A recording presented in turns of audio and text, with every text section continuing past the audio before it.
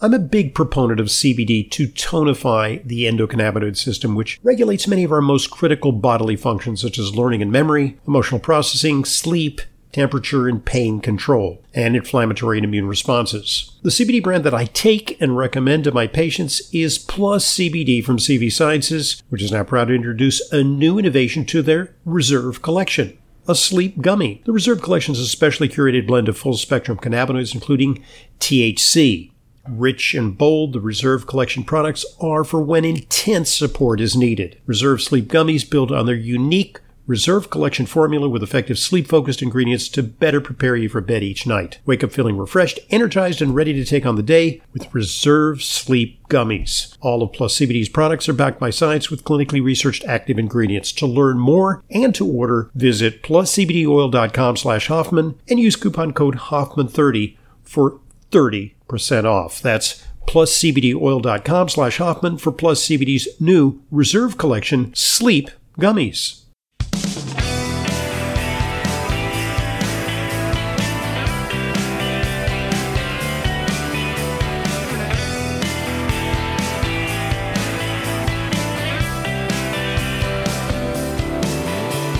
Welcome to today's Intelligent Medicine Podcast. I'm your host, Dr. Ronald Hoffman. It's one of our first guests for the new year, and it's a topic that I think is very, very important because there's no question that we're experiencing a mental health crisis in this country. The number of individuals, especially young people, who are experiencing mental health problems is soaring. We're seeing a big problem among our kids. Many of our kids are medicated. And then at the other extreme of life, we're seeing an increasing rate of dementia, a problem that threatens to literally sink our healthcare budget because so many aging baby boomers may be extremely dependent on pricey care.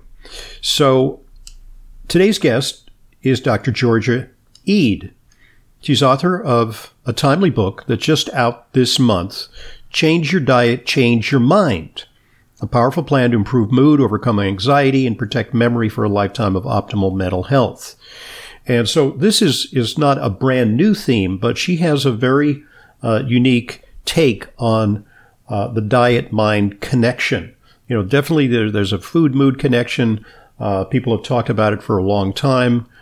We had Dr. Abramson back in the 1950s lay out the proposition that hypoglycemia was a big factor in mental diseases. And then we had Bill Dufty, who came along in the 1970s, who wrote a book called Sugar Blues. Sugar's bad for you, has deleterious effects on the mind.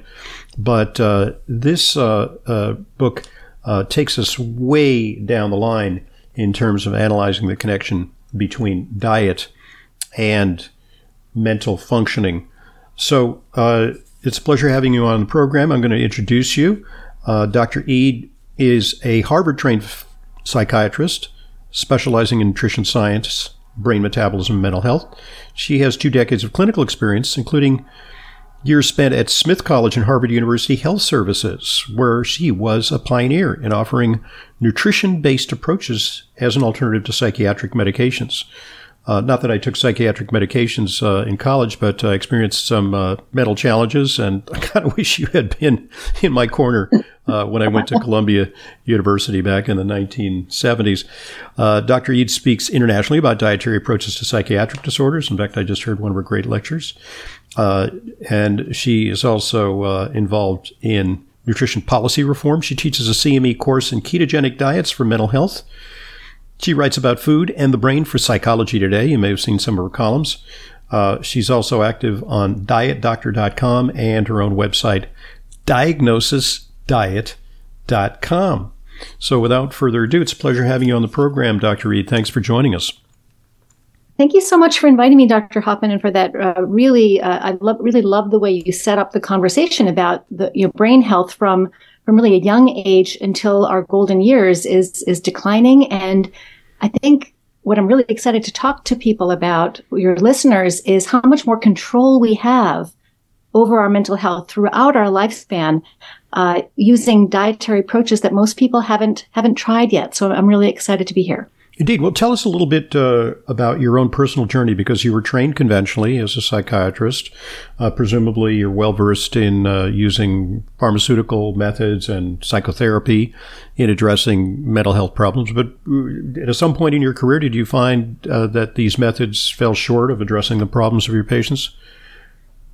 Yeah, exactly. So, and I still do use medications and psychotherapy in my work every day.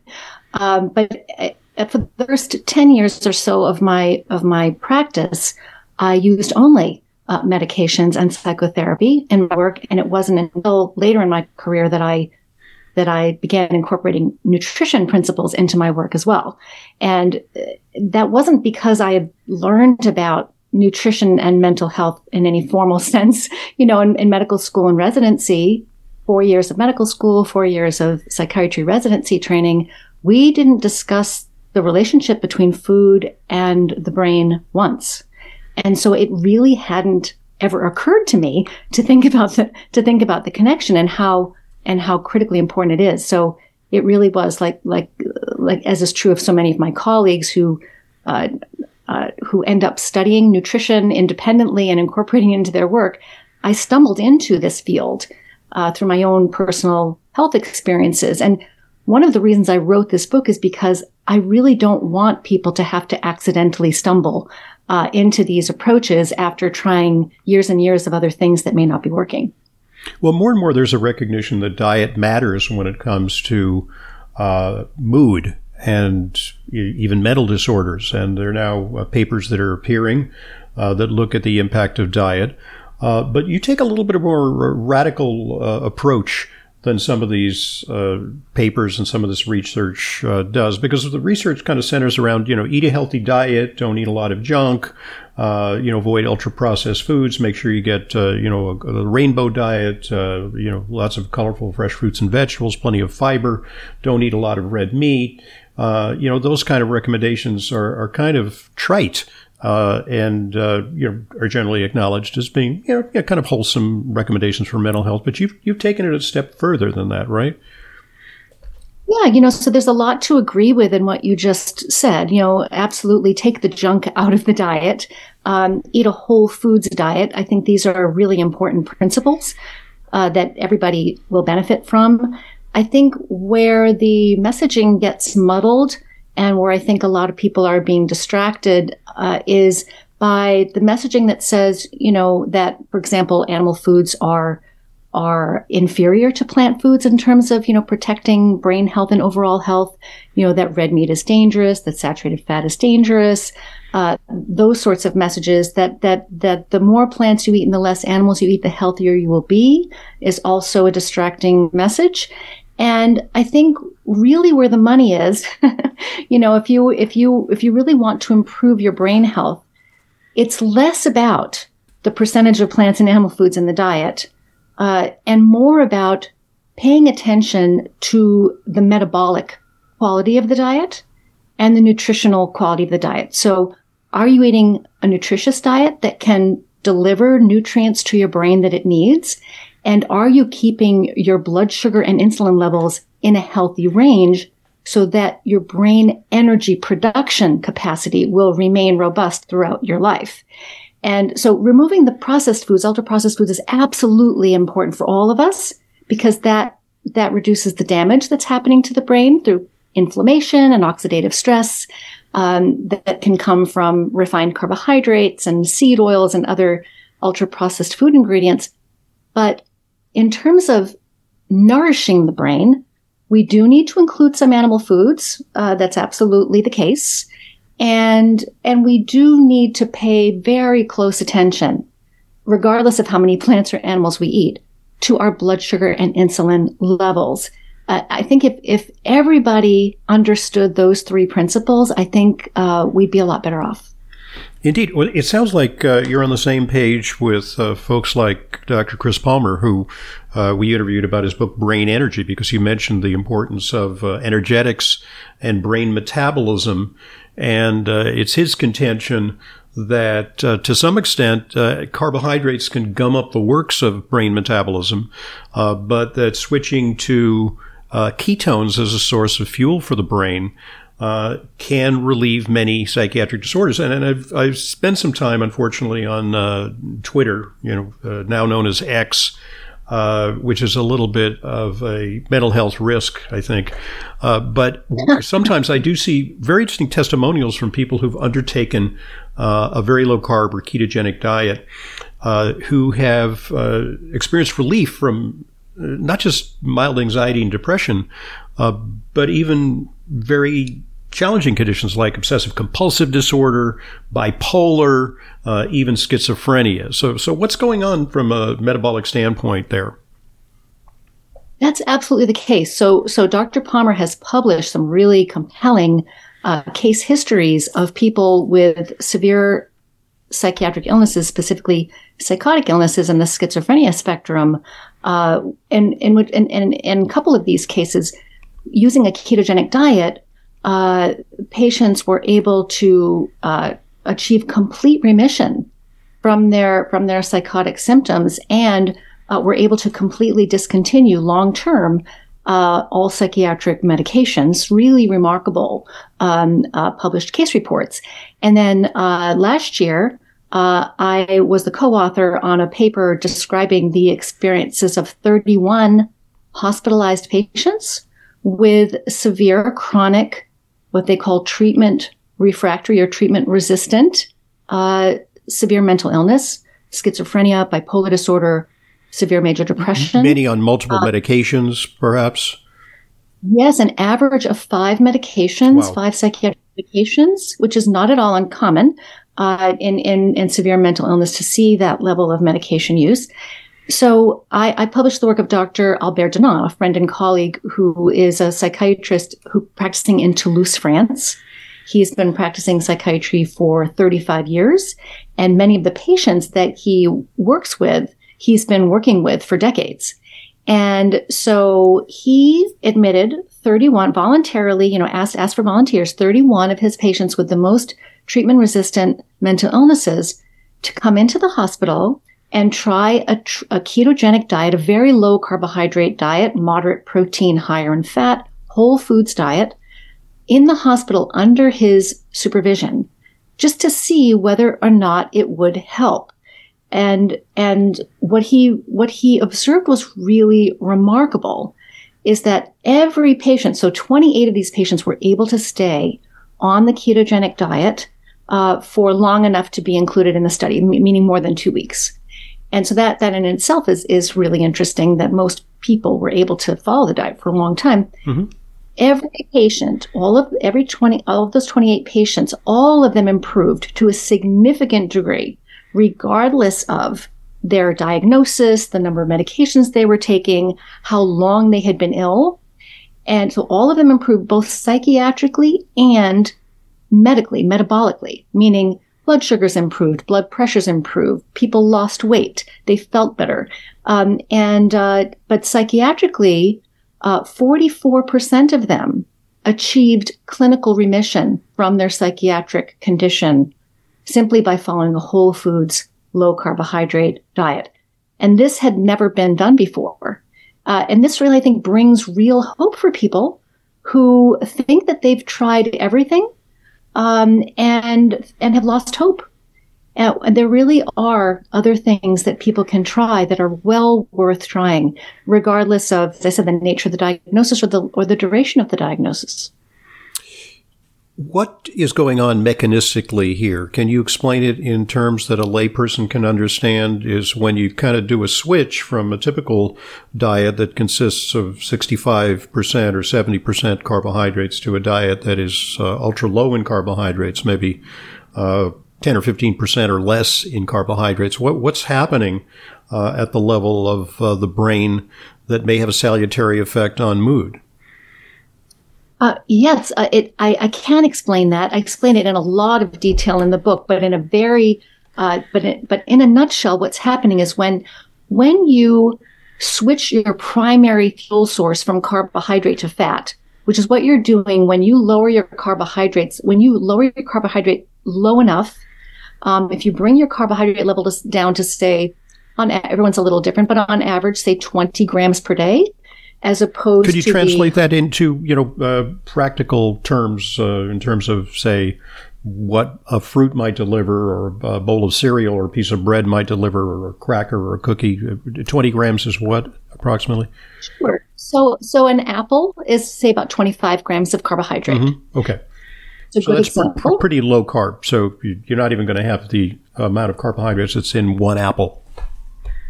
Exactly. And so most people eat at least 150 and usually more like 250 grams, maybe even more, of carbohydrate per day. And the standard recommendation is that, 45 to 65% of our daily calories come from carbohydrate.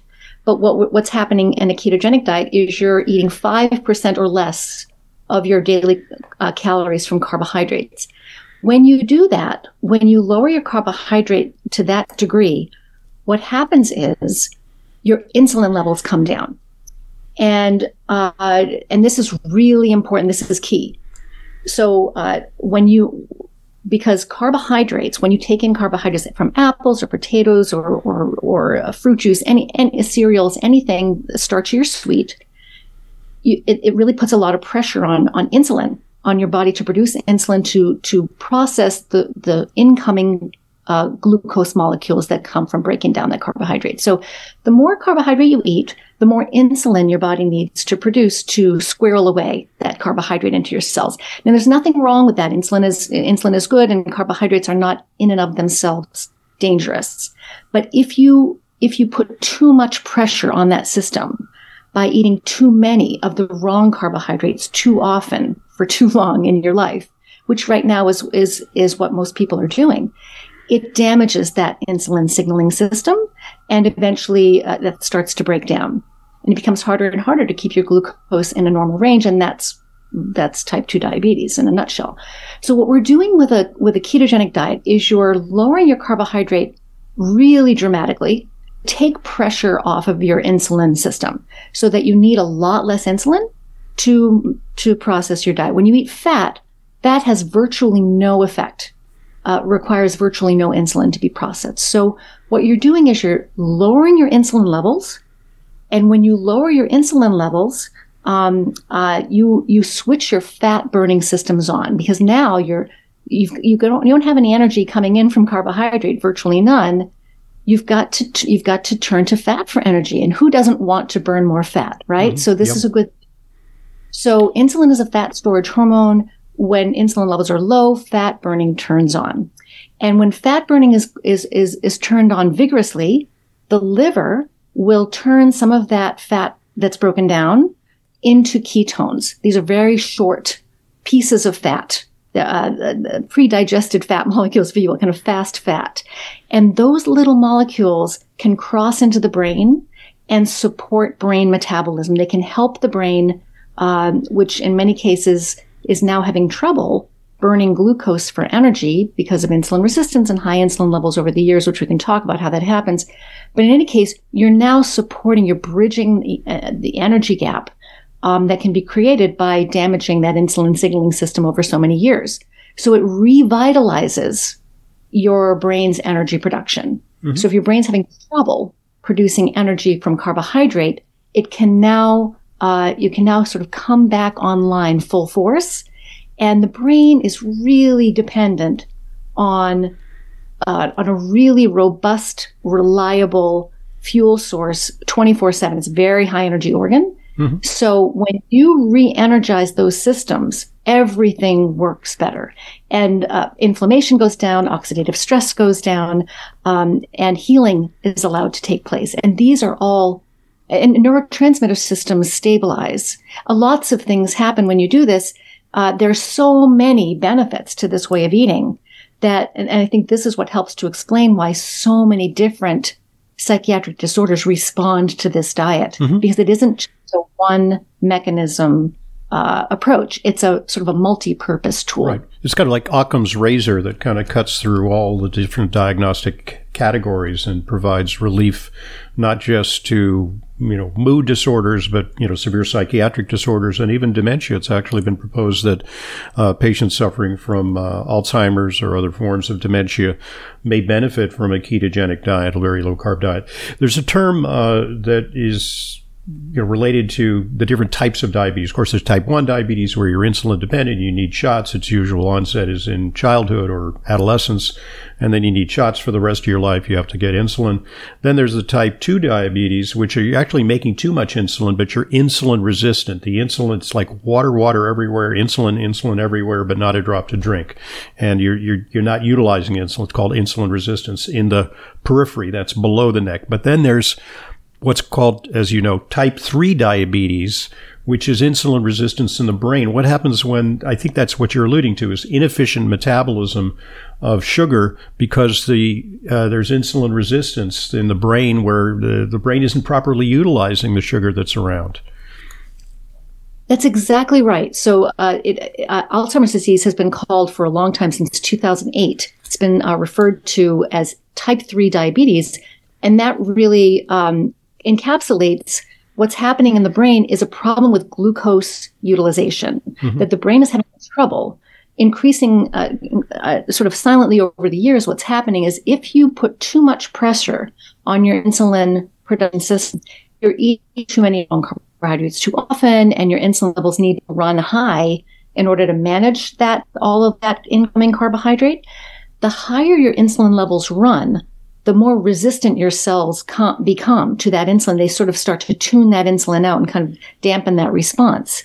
And so, and this happens in the brain as well. So the more insulin you have in your bloodstream, the harder and harder it becomes for that insulin to cross into the brain. And that's a huge problem because glucose can still cross into the brain, no questions asked. You never need to really worry about your brain not getting enough glucose. What you need to worry about if you are damaging your metabolism through this process of eating the wrong way, what you need to worry about is low brain insulin. Because if the insulin can't cross into the brain sufficiently, insulin is needed. The brain requires adequate insulin to process glucose properly. So if your brain has plenty of glucose, as you alluded to this, your brain can be swimming in a sea of glucose and still be slowly starving to death if there isn't enough insulin available. And that's exactly what's happening very silently over the years. It takes at least 20 years for cognitive symptoms, for memory problems to become obvious in people with insulin resistance of the brain. So Alzheimer's disease is happening. It occurs. What's happening is decades of sluggish brain glucose processing quietly in the background before you really notice that anything is wrong. So this is why it's so important for people to pay attention to their insulin levels and the quality and quantity of carbohydrate in their diet. And one of the ways that this is illustrated in pop culture is the late, great Betty White appeared in commercials where when she hadn't had enough to eat, she was hangry, and she was like this giant monster, like with aggression and grouchiness. And then somebody handed her a Snickers bar, and all of a sudden she would turn into meek little Betty White. It's as if the answer to low blood sugar in the brain was to eat more candy to get a quick rush of sugar to the rescue. But hypoglycemia is clearly something where, when people are hypoglycemic, they really kind of feel brain dead. They may have panic attacks. They may even hallucinate. There's some real harmful effects of very low blood sugar. So eating in a way that doesn't put you on a blood sugar roller coaster where you're using fat more as a fuel than carbohydrates will help to stabilize that? Absolutely, because you use the term roller coaster is very appropriate. What's happening is if you eat, let's say you have a sugary breakfast, or you have cereal for breakfast, or a bagel, or orange juice, yogurt with sugar in it. If you have a high sugar breakfast, you're going to get a big spike in your blood glucose, and that's going to be followed by a big spike of insulin to deal with that glucose. So, and then brings the glucose back down to normal. So you might think, well, what's the problem with that? As long as it comes back down to normal, why does it matter? It matters because insulin is not just a blood sugar regulator. Insulin is a master growth hormone. And so lots of other hormones in the body are paying attention to insulin's rise and fall. Sort of like, in the book, I kind of describe it as, musicians in an orchestra that are following a conductor's baton. So when insulin is going up and down, lots of other hormones are going up and down along with it. And so you get not just a roller coaster of glucose and insulin, which is in and of itself a problem, because the high glucose level, every time you get a glucose spike in your bloodstream, you also get a glucose spike in your brain, which causes a big wave of damaging inflammation and oxidative stress. You get an insulin spike, which is going to make you more insulin resistant every time that happens. But then you also get this roller coaster of other hormones going up and down, including your appetite hormones, your blood pressure regulating hormones, and your stress hormone levels, cortisol and adrenaline. Yeah, because one of the alarm signals to the body when your blood sugar is too low is that you mobilize adrenaline, you mobilize cortisol, because it is a life-threatening situation when there's not enough sugar in the blood to power metabolism. So there's counter-regulatory things that happen, and you're kind of like whipped from pillar to post all day long. No wonder you're exhausted at the end of the day and enervated. That's exactly right. And so a lot of people feel, no wonder people feel unstable, right? They feel they can't go for more than 3 hours without having something with carbohydrate in it. They feel, they feel that they can't concentrate. They feel their energy levels are going up and down. And this is, of course, it makes perfect sense because that's exactly what the food you're eating is telling your body to do. But if you can easily get off this insulin and glucose and hormone roller coaster by changing the way you eat. And for some people may not need to go to the extent of a ketogenic diet to do that. Some people, if you're lucky enough and your metabolism is healthy enough, you may be able to simply switch to a whole foods diet where all of the carbohydrates in your diet are coming from fruits and vegetables instead of from, cereals and juice and sugar. And that may be enough to stabilize and normalize your glucose and insulin levels. But if it isn't, and in a lot of cases, unfortunately, now it isn't, most of us, our metabolism is damaged to the extent that we need to go further than that. You may need to go to a low carb diet or even a ketogenic diet in order to get that stability. Okay, we're going to take a look at that in part 2. As our listeners know, we divide our podcast into 2 parts. It's a good point at which to pause because we're going to get into some practical solutions. Our guest is Dr. Georgia Ede, author of Change Your Diet, Change Your Mind. It's a great book to start 2024 off with because it provides you with practical guidance on how to optimize your mood and energy. Subtitle, A Powerful Plan to Improve Mood, Overcome Anxiety, and Protect Memory for a Lifetime of Optimal Mental Health. The book is out this month. I think you can pre-order it already, but it'll be out within a couple of weeks. I'm Dr. Ronald Hoffman, and this is the Intelligent Medicine Podcast.